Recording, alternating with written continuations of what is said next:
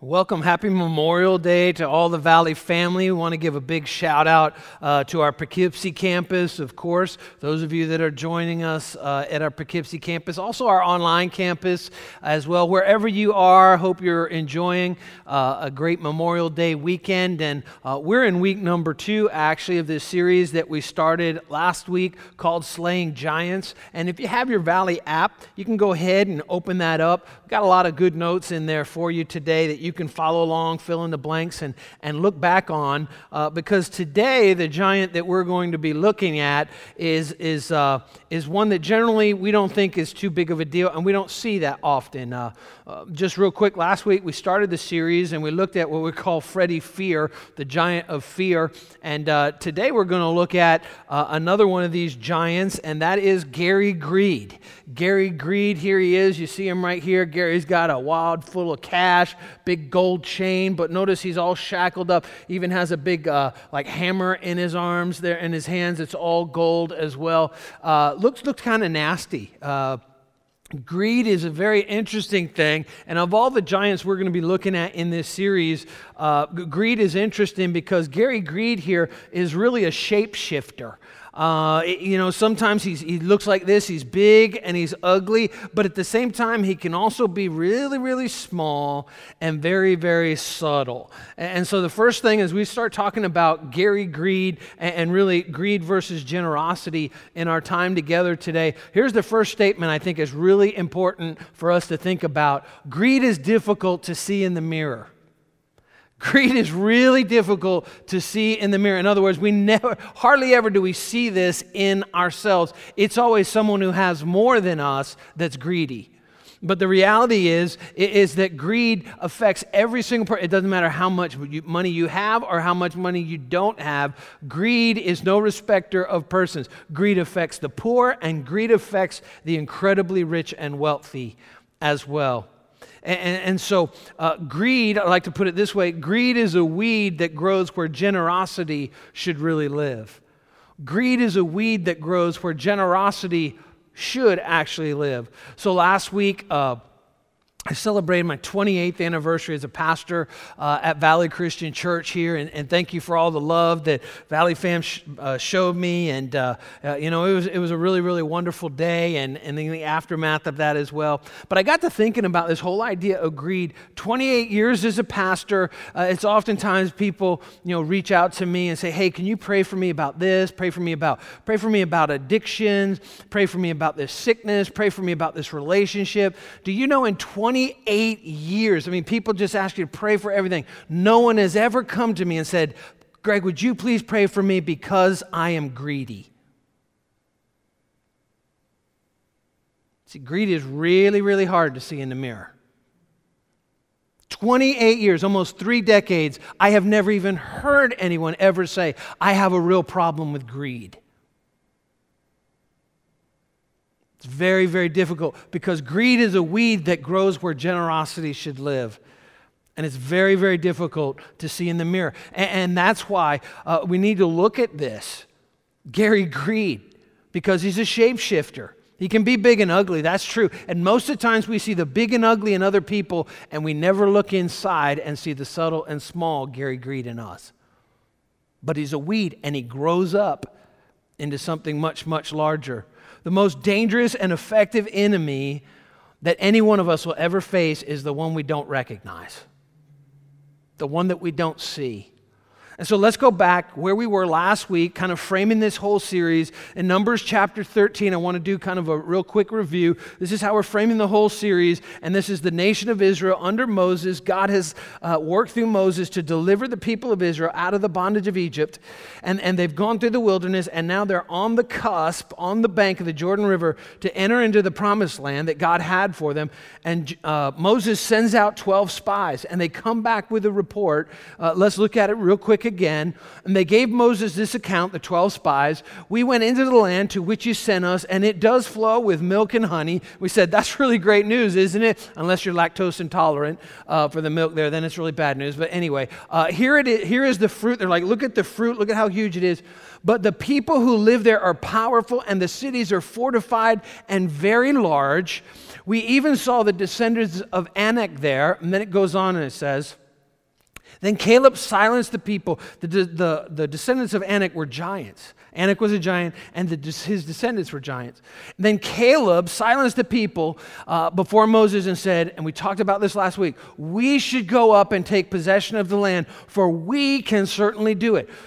These giants we're looking at, this is not an individual mano-a-mano sport. It's we together. That's why it's important to talk about it and to live it and to flesh it out in the context of together as the Valley family. We can certainly do it. And it goes on and says, but the men who had gone up with him, with Caleb and Joshua, they were the two that came with a positive report. The other 10, we can't attack those people. They are stronger than we are.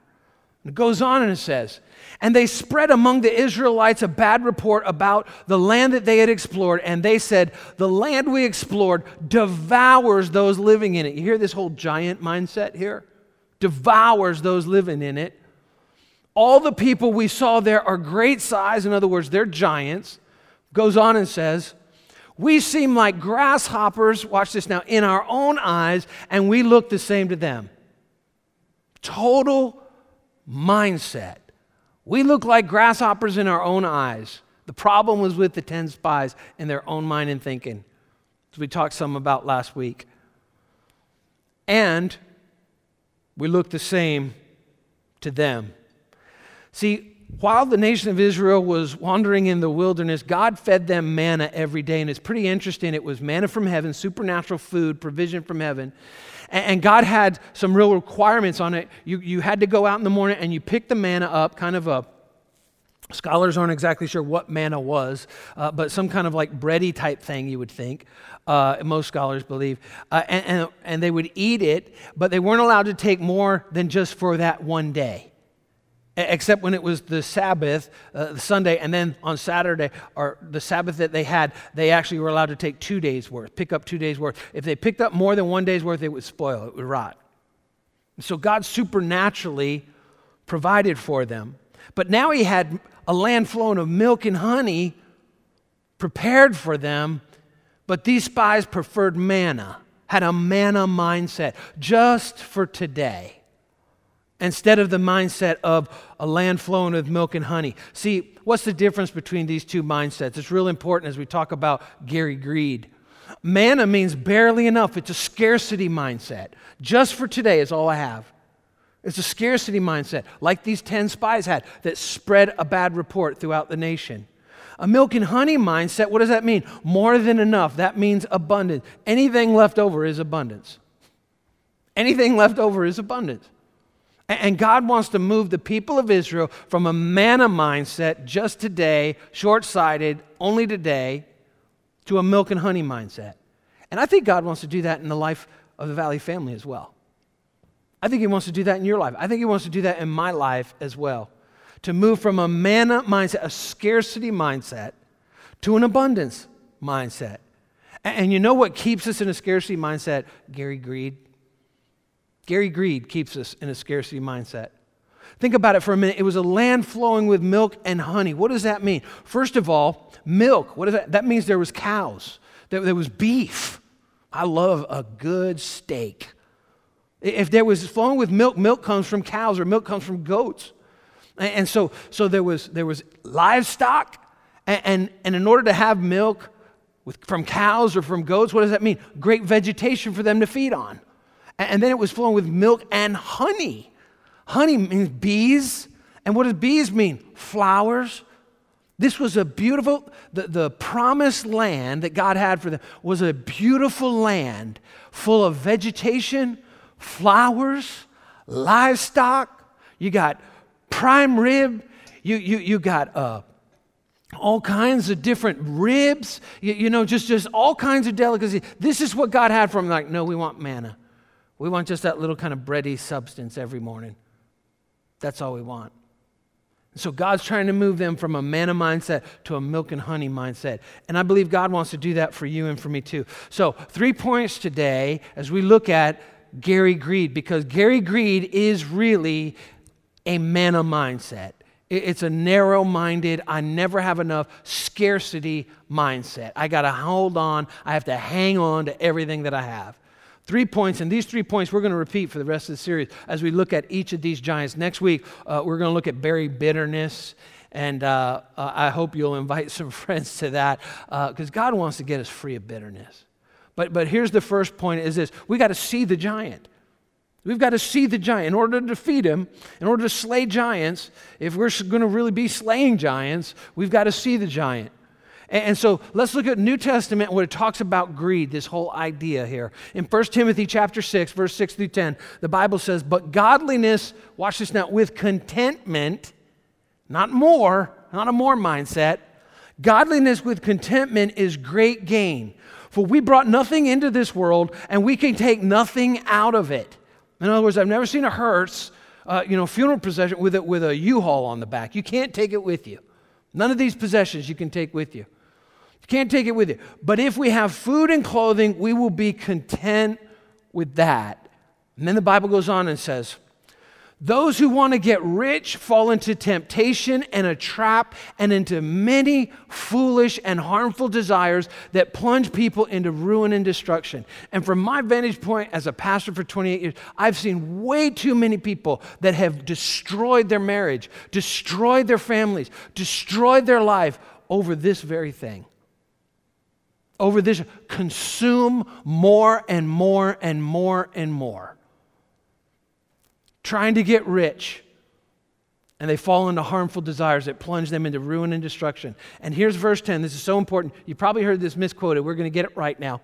For the love of money is the root of all kinds of evil. Not money. Money's neutral. But the love of money is the root of all kinds of evil. Let's keep reading.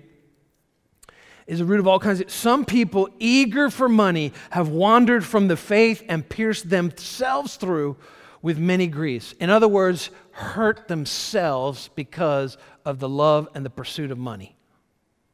This word is pretty interesting here. Again, it doesn't say money is the root of all evil, the love, the pursuit of wealth.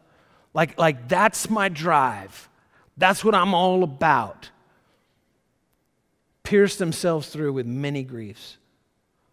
God wants us to have an abundance mindset, not a scarcity mindset. But the reality is for so many of us, we are already incredibly abundantly blessed.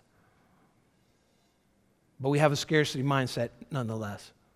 This word is interesting, eager for money. This is Greek word, and it literally means, watch this now, eager for money. What are they talking about? It's the Greek word, and it means craving, to long for, to passionately desire some goal or purpose. I want to be rich. Pierce themselves through with many griefs. Many, many griefs. And so, the lens of fear that I'm never going to have enough, what does that look like? The lens of fear equals greed. I'm never going to have enough, so I have to consume. I have to keep it all for myself, spend it all on me and mine, more. That's the lens of fear. That's Freddie Fear teaming up with Gary Greed. See, they like to work together as a team. That's why it takes we together slaying these giants. The lens of fear is greed. I never have enough. The manna mentality, the scarcity mindset. In other words, the more I get, the more is for me. That's the lens of fear. That's Gary Greed. The lens of faith, though, when we trust in God, is generosity. Generosity. The milk and honey mindset. The abundant mindset. The mindset that says, I'm blessed to be a blessing to others. It's not just about me and mine. It's to bless others. God has blessed me so that I can bless other people, not just to consume on myself. And so we have to see this. So let me ask you a question. Maybe you're in one of those situations where But depending on what your job is, you have an annual review and maybe there's a compensation increase that is attached to that, or maybe a bonus in sales, something like that. What's your mindset? Where does your mind immediately go? More for me and mine, or more for me to be generous for others? See, it's a mindset. It's lack or it's abundance. Lack or abundance. So we need to see this because, again, Gary Greed is really hard to identify in the mirror. Really, really difficult. I mean, the way you can see it, you can't see it in the mirror, but you can see it in the rearview mirror. Because remember 10 years ago? For some of us, like maybe 10 years ago, remember when you were a teenager, it was like, man, if I could just have my own car. All you wanted was 4 wheels and then it would start in the morning. Now it's like, what kind of car? And do I have all the options that I want? And oh no, I have last year's model. Or remember when it was like, one day I just hope to own a home. And now you've owned 3 and you're not happy with the one you're living in. See, you can see Gary Greed in the rear view mirror, but it's really hard to see in the mirror of today. The lens of generosity, the lens of faith is generosity. So important. And we use this, you can hear it in the way we talk, can't you? It's so important that we don't confuse needs with greeds. We say, I need this, when really we don't need it, we greed it. Really, there's nothing wrong with your current computer. It works fine. There's nothing wrong with the home you live in or the car you drive. It works great. Your clothes still button up in the front, It's all right. Don't confuse need with greed. Gary Greed always wants to flip these things so that we think we need, in actuality, what we actually greed. And so we got to see Gary Greed for who he really is. Now let's slay him. We see him, now let's slay Gary Greed. How are we going to do it? Well, right back into 1 Timothy chapter 6, it's a powerful passage about wealth, about love of money, about generosity, about stewardship, about perspective from God's mindset and his perspective.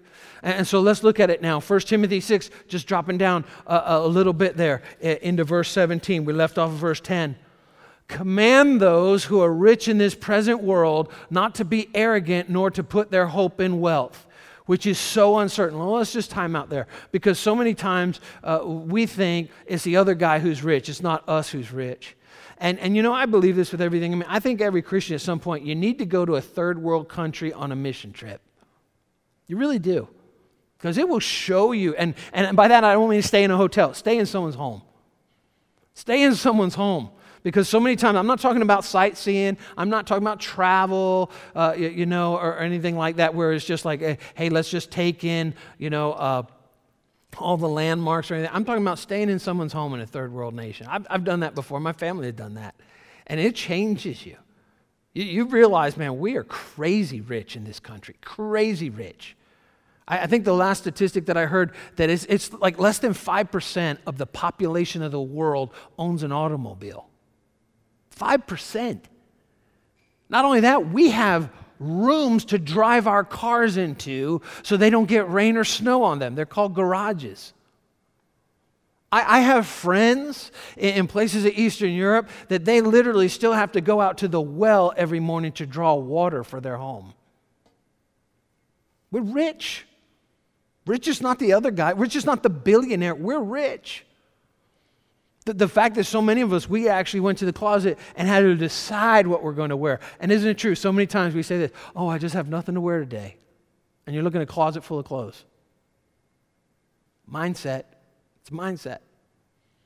Command those who are rich in this present world not to be arrogant, nor to put their hope in wealth, which is so uncertain. Watch this. But to put their hope in God. Put my hope in God, is what the scripture says. Not in my possessions, not in my ability to handle and manage my finances. Put your hope in God, who richly provides us with everything for our enjoyment. There's nothing wrong with us having nice stuff. The problem is when nice stuff has a grip on us, a hold on our lives. Right here, the Bible says he's provided with us everything for our enjoyment. There's nothing wrong with us enjoying this. In fact, it's pretty interesting. The whole context here, as Paul, by the inspiration of the Holy Spirit, is writing to Timothy, the pastor of the church of Ephesus was actually a city full of wealthy, retired Roman generals, incredibly wealthy. And they were being, their lives were being transformed as they were putting their faith in Jesus Christ. And now Paul, the Holy Spirit, God himself is speaking through the Apostle Paul as he writes this, and is saying, give these instructions to these wealthy, retired Roman generals who are now followers of Christ. Don't put their trust in their bank account or their savings account or their 401k. Don't put their trust in their ability for their pension or any of those things. Tell them to put their trust in God. He's given them everything to enjoy, but make sure that they're master over those things and that money's not master over them. Command them to do good, to be rich in good deeds, and to be generous and willing to share. Command them to be generous. It's not even like suggest or here's something to think about. Command them to be rich in good deeds and to be generous and willing to share. And then watch what it says. In this way, how? Being rich in good deeds and being generous. So many times, because of Gary Greed, we rationalize, well, I'll just give my time. And giving my time is not the same as being generous with what God's given to me, my money and my finances. I've seen so many Christians like, I'll just give my time. But here, it's so interesting. Let's just go back there. Can we just go back there again? It splits these two things out as two separate things. Two separate things God splits out here. Be rich in good deeds, yes, but at the same time, don't neglect, be generous. Financially, to be generous with other people. Be generous, not for me and my family, but for others. Be generous. And then it goes on and says, by doing that, being rich in good deeds and being generous to others, being generous for God's work. In this way, how? By rich in good deeds, generous towards others, they will lay up treasure for themselves as a firm foundation for the coming age so that they may take hold of the life that is truly life. In other words, by the good deeds we do and by our generosity, it affects and impacts our eternal rewards in the life to come. Powerful. The two are not the same. These aren't synonyms. They're split out in Scripture here, clearly.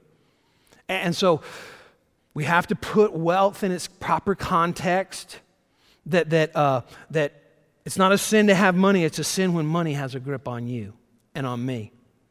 And God has so much more for us than greed can ever deliver to us. Let me say that again. God has so much more for us than greed can ever deliver to you and me. But that's the subtlety. That's the shape-shifting of greed whispering in our ears. And so 3 things here that I think are important as we're looking at slaying Gary Greed. First of all, if you feed greed, it grows into a giant.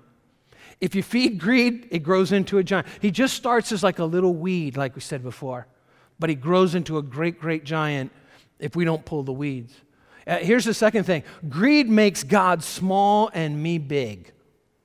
Greed makes God small in this way. Let me clarify it. I can't really trust God. I can't really trust Him. I can trust Him to keep my kids safe. I can trust Him, to bless my marriage, to bless my business, but I can't trust Him when it comes to money. See, that's greed. And greed shrinks God and makes me big.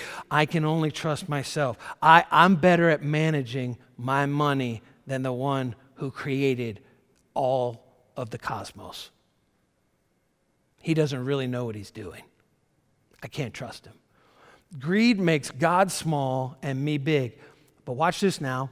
Flip it over, flip the script. Generosity makes me small and God big.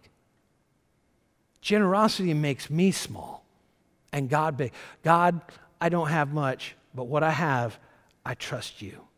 I trust you with it.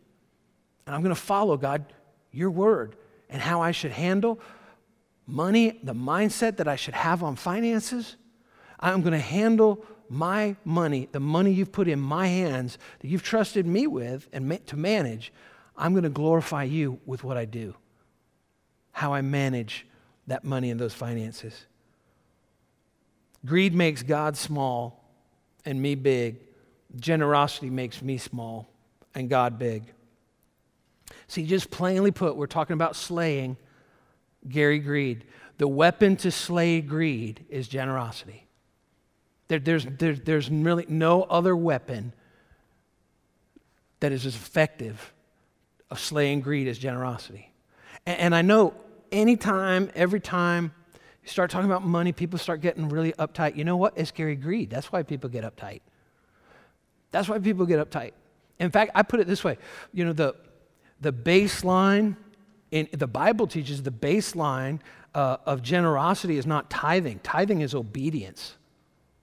Tithing is obedience. It's before the Old Testament law. In the Old Testament, before the law was given to Moses, Abraham tithed to Melchizedek. It's in the New Testament as well. I've heard well-meaning Christians saying tithing's not in the New Testament.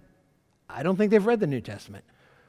Jesus talks about it in Matthew 23, also in Luke chapter 12, I believe it is. Also in Hebrews, it talks again about tithing as well. Abraham before the law. It's in the New Testament. It's all over it. Tithing is the baseline. Tithing isn't even considered generosity. Tithing, which is 10%. The first 10% of our first fruits of what we make, 10% goes to the Lord's work. Generosity is above that. And I know you have to kind of grow into that. But there's nothing that really, no weapon that slays greed like generosity. Volunteering, it won't slay greed like generosity. Like actually giving our finances to the work of God. In fact, I'll put it this way. I've said this before. I'm not afraid of this at all because God, when we do it God's way, it works. If you think even this is self-serving, let me encourage you. Start giving 10% of your gross income to some other church, not the Valley Christian Church, but do it. Do it. This is not for us. This is for you. We're in really great shape financially. But give it somewhere, because if we can't, Gary Greed has got a stranglehold on us. The weapon to slay greed is not prayer. It's not fasting. It's not volunteering. It's generosity. It's generosity. That's the weapon. We are never more like God than when we're giving. When we're giving generously. I mean, you've heard it, right? But it's all over. Look at John 3:16, most quoted verse in all the Bible. For God so loved the world, what did he do? He gave. What did he give? His only son. His only son, the one and only. He bankrupted heaven because he loved you and loved me so much. That whoever believes in him shall not perish, but have eternal life. Let me put it this way. Based on this, we're never more like God than when we're actually giving. He gave his son. He gave his most valuable, precious, if you want to say, the possession that he had, his son, one and only. See, you can give without loving, but it is impossible to love without being generous. It's impossible. It is possible to give and not love. You just give because you're guilt-ridden or something like that. But it is impossible to love and not give. And not give. Every time that you and I give of our finances, we are slaying the giant of greed. Every time. Every time when we say, no, God, this is yours. This is not mine. This is yours. We're slaying that giant of greed. In fact, this is what Jesus said. Think about it. It's possible to give without loving, but it's impossible to love without giving. Jesus phrased it this way. In Matthew chapter 6, verse 21, Jesus said, for where your treasure is, there your heart will be also. And this word treasure, it's not talking about volunteering time. It's literally talking about valuable possessions. It's talking about money. Where your treasure is, there your heart is. So many times we're like, I love you, God. You're so important. Here's $5. Jesus says, where your treasure is, there your heart will be also. Gary Greed, so difficult to see in the mirror. So easy to look at other people. Really hard to see in ourselves. So let me ask you this question today. We're talking about slaying these giants. Where's your heart? Based on your checkbook, where's your heart? We used to have a saying when I was coaching high school football that, when we were going to watch the game films with the team, we'd all say, hey guys, listen, films don't lie. Films don't lie. You know what? When it comes to Gary Greed, checkbook don't lie. Checkbook doesn't lie. Where is your treasure? For where your treasure is, there your heart is also. You can give without loving. It's impossible to really love God without giving. Where's your heart? So here's the third thing. First, we got to see the giant, Gary Greed. Then we got to slay the giant through generosity. And it's not just a one-time thing, because you know what? He's like a weed. Weeds come back. You always have to weed. You have to put out a pre-emergent, in springtime, because the weeds are going to come back. The dandelions are going to come back. And so we have to fight this ongoing. These giants want to make an inroad like, okay, you won this time, but man, next season I'm going to get you. I'm going to get you. And so how do we stay free? How do we stay free of greed? First, we got to see him. Then we got to slay him.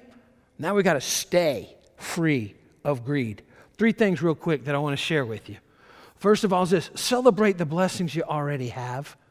Celebrate the blessings you already enjoy. Just celebrate. Be thankful for what you already have. Remember when your house was your dream house? Remember that? Remember when that car was just like, oh man, I can't believe this. Celebrate what you already have. So incredibly important that we thank God for the blessings He's already given to us. God, if you never do another thing, I have more than enough. I'm not a scarcity mindset. I have more than enough. More than enough. Here's the second thing. Remember, joy comes from the inside, not from the outside. Joy does not come in our possessions, because if they did, you'd still have it from what you already have, from what I already own. We'd have joy right now. Joy doesn't come from outside. Joy comes from inside. Joy comes from the inside. Joy comes from God, from putting Him first, even in our finances. That's where joy comes from. In 2 Corinthians, it's pretty interesting, chapter 8, Paul is writing to the church of Corinth. There was this big offering that was taken up for those that were needs and some Christians in need. And he begins to share with them what the Macedonians what this offering was. It was just absolutely incredible to help those. They were incredibly generous to help those in need. And he makes some interesting things. I just encourage you, make some interesting points, 2 Corinthians chapter 8. But just dropping in verse 2, listen to what he says about these followers of Jesus Christ and their generosity. 2 Corinthians chapter 8, verse 2. In the midst of a very severe trial that they were actually suffering through as well, their overflowing joy in the middle of a severe trial. Where did that overflowing joy? Their overflowing joy from the inside, not the outside, from the inside out, and their extreme poverty. They're in the middle of poverty. They're in the middle of a severe trial. But their joy overflows from the inside out. It welled up in rich generosity. They gave out of extreme poverty. They were still generous. See, generous has nothing to do with how much you make or how little you make. It has to do with your heart. It has to do with how free are you from Gary Greed and how focused are you on Jesus Christ as being the provider. Remember, joy comes from the inside, not from the outside. Here's the third thing. In order for us to stay free, to walk in freedom, continue to be free, trust God to mean and to do what He says. Trust God to mean what He says, to do what He says. Trust God, all the promises that God has. And I just touched on tithing. I don't want to get any deeper in that for the sake of time. But it's the one thing in the Bible that God says, test me in this. Everything else, we're not supposed to test God. But He says, you test me in this. You bring that first 10% to me and to my work.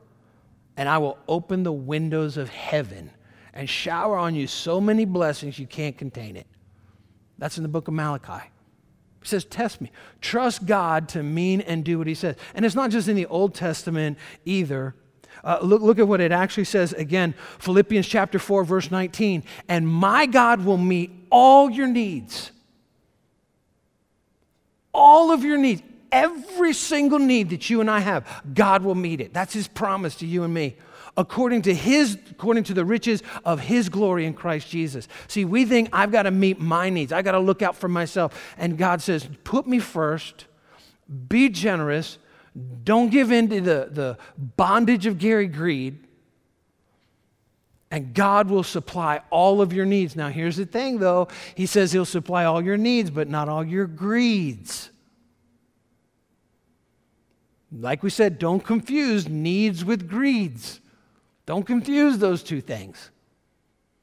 Gary Greed confuses those. He wants to confuse those in my life and your life. And my God will meet all of your needs according to the riches of His glory in Christ Jesus. See, I want to encourage you, especially if you're young, if you're starting out, something that my wife Susie and I did, and man, it was just a game changer for us. For us, tithing was never an issue. I did that as a young man when I was like 10 years old. My grandfather taught me to do that. Susie's done that as she was growing up too. So giving God the first 10% of anything and everything, that was never a challenge for us. But one of the things I remember someone said to us, and I kind of worked it around, and I think it's an easy way to understand this, the wording is this: predetermine your standard of living. Predetermine what standard are you going to live at so that you can predetermine your standard of living so that you can increase your standard of giving. See, more doesn't necessarily mean more for me. In my life, when I've experienced more, it means more for God. Predetermine your standard of living so that you can increase your standard of giving. When is enough enough? Maybe you're married. What's the line where like, that's enough? We don't need anything else. It's not a need. When is it enough? Because if you don't have that line, Gary Greed is going to move it constantly in your life. You're going to not walk in the freedom that God has for you.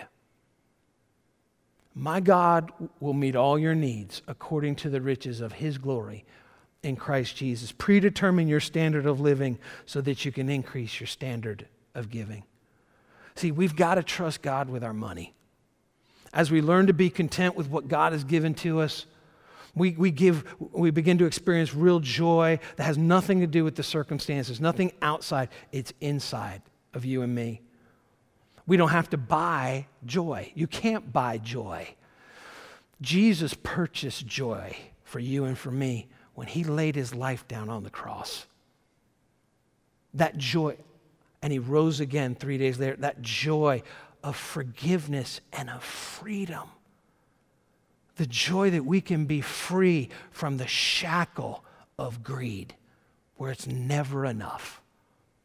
It was for freedom that Christ died, to set you free, to set me free. God is always enough. Giving, not getting, is spiritually rewarding. We find fulfillment in that. The more that we give, the more that our spirit celebrates. Let me end with this. John 3:16 is about giving. God gave. Probably one of the most other quoted verses in all the Bible. I don't know why this is, but almost all the time they read it at funerals, which is kind of sad because it's not necessarily about death. But one of the most quoted passages in the Bible after John 3:16 is the 23rd Psalm. And it's just so beautiful. But I think sometimes we lose sight of what it's talking about. It's talking about that God is my provision for everything, in the midst of everything. Let's look at just the first verse, because this is the key. The rest of the whole 23rd Psalm hinges on this statement. This is the statement, and then it goes and expands upon it, what this looks like. The Lord is my shepherd. I have all that I need. period. When God is our Lord, when He is the master of our life, when He is first in everything, the Lord is my shepherd. And this is the New Living Translation. I have all that I need. King James, New King James, NIV, I believe also, they say, the Lord is my shepherd, I shall not want. You can just replace that word want. You know what it is? I shall not greed. I shall not greed. When I put Him at the front, at the top, first, I've got everything I need. The Lord is my shepherd. I shall not want. I have all that I truly need. And so right now, we're even in this time for our church of May. We always kind of do a compassion initiative where we're actually collecting sneakers, Souls for Souls. Go empty out your closet, man. I love sneakers. My wife's been like, Souls for Souls coming up, hon. I've got more than I need. You have more than you need. But it's not supposed to be just shoes. I mean, let's get behind this and let's bring shoes. Let's even buy shoes. But let us put God first. God, be my Lord. Be the shepherd. I'm the sheep. You guide me. You lead me. I will follow. The Lord is my shepherd. I have all that I need. So let me ask you this question as we close. Is God really your Lord? Is He really your Lord? Or is He just a little part of your life? Just a little bit. Do you really love Him? Does the way you handle your finances show you love Him? Is He first? The Lord is my shepherd. I have all that I need. Would you bow your heads with me right now? Let's pray. Heavenly Father, Lord, greed is so hard to see in the mirror. Lord, but if we look in the rearview mirror, we realize, oof, ouch. Father, I just thank you for your love for us, Lord, that doesn't condemn us, but does convict us. It does point out, Lord, where you want us to grow, where you want us to step up and to become more like Jesus Christ by the power of the Holy Spirit.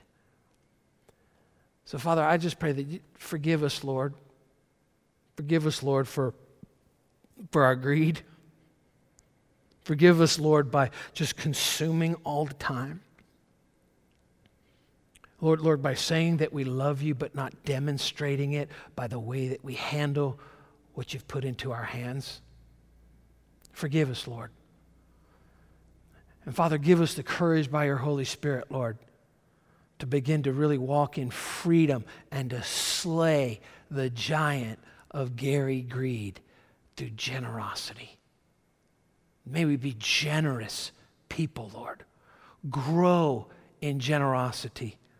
That we would predetermine our standard of living so that we could increase our standard of giving in generosity and break the back of Gary greed in our lives.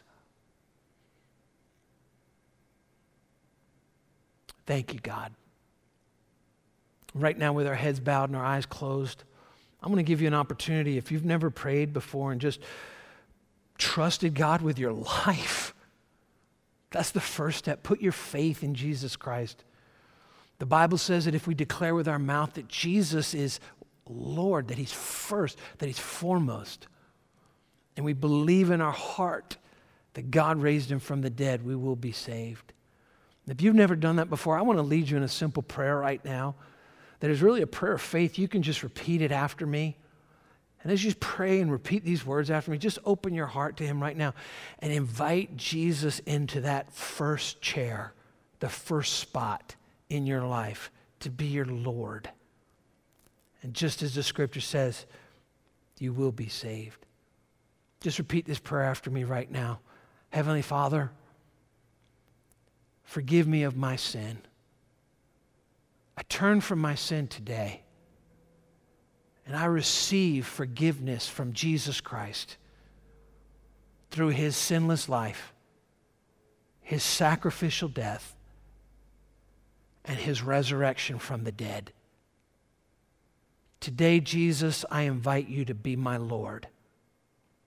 Lead me, guide me, direct me from this day forward, and I will follow you. In Jesus' name, amen.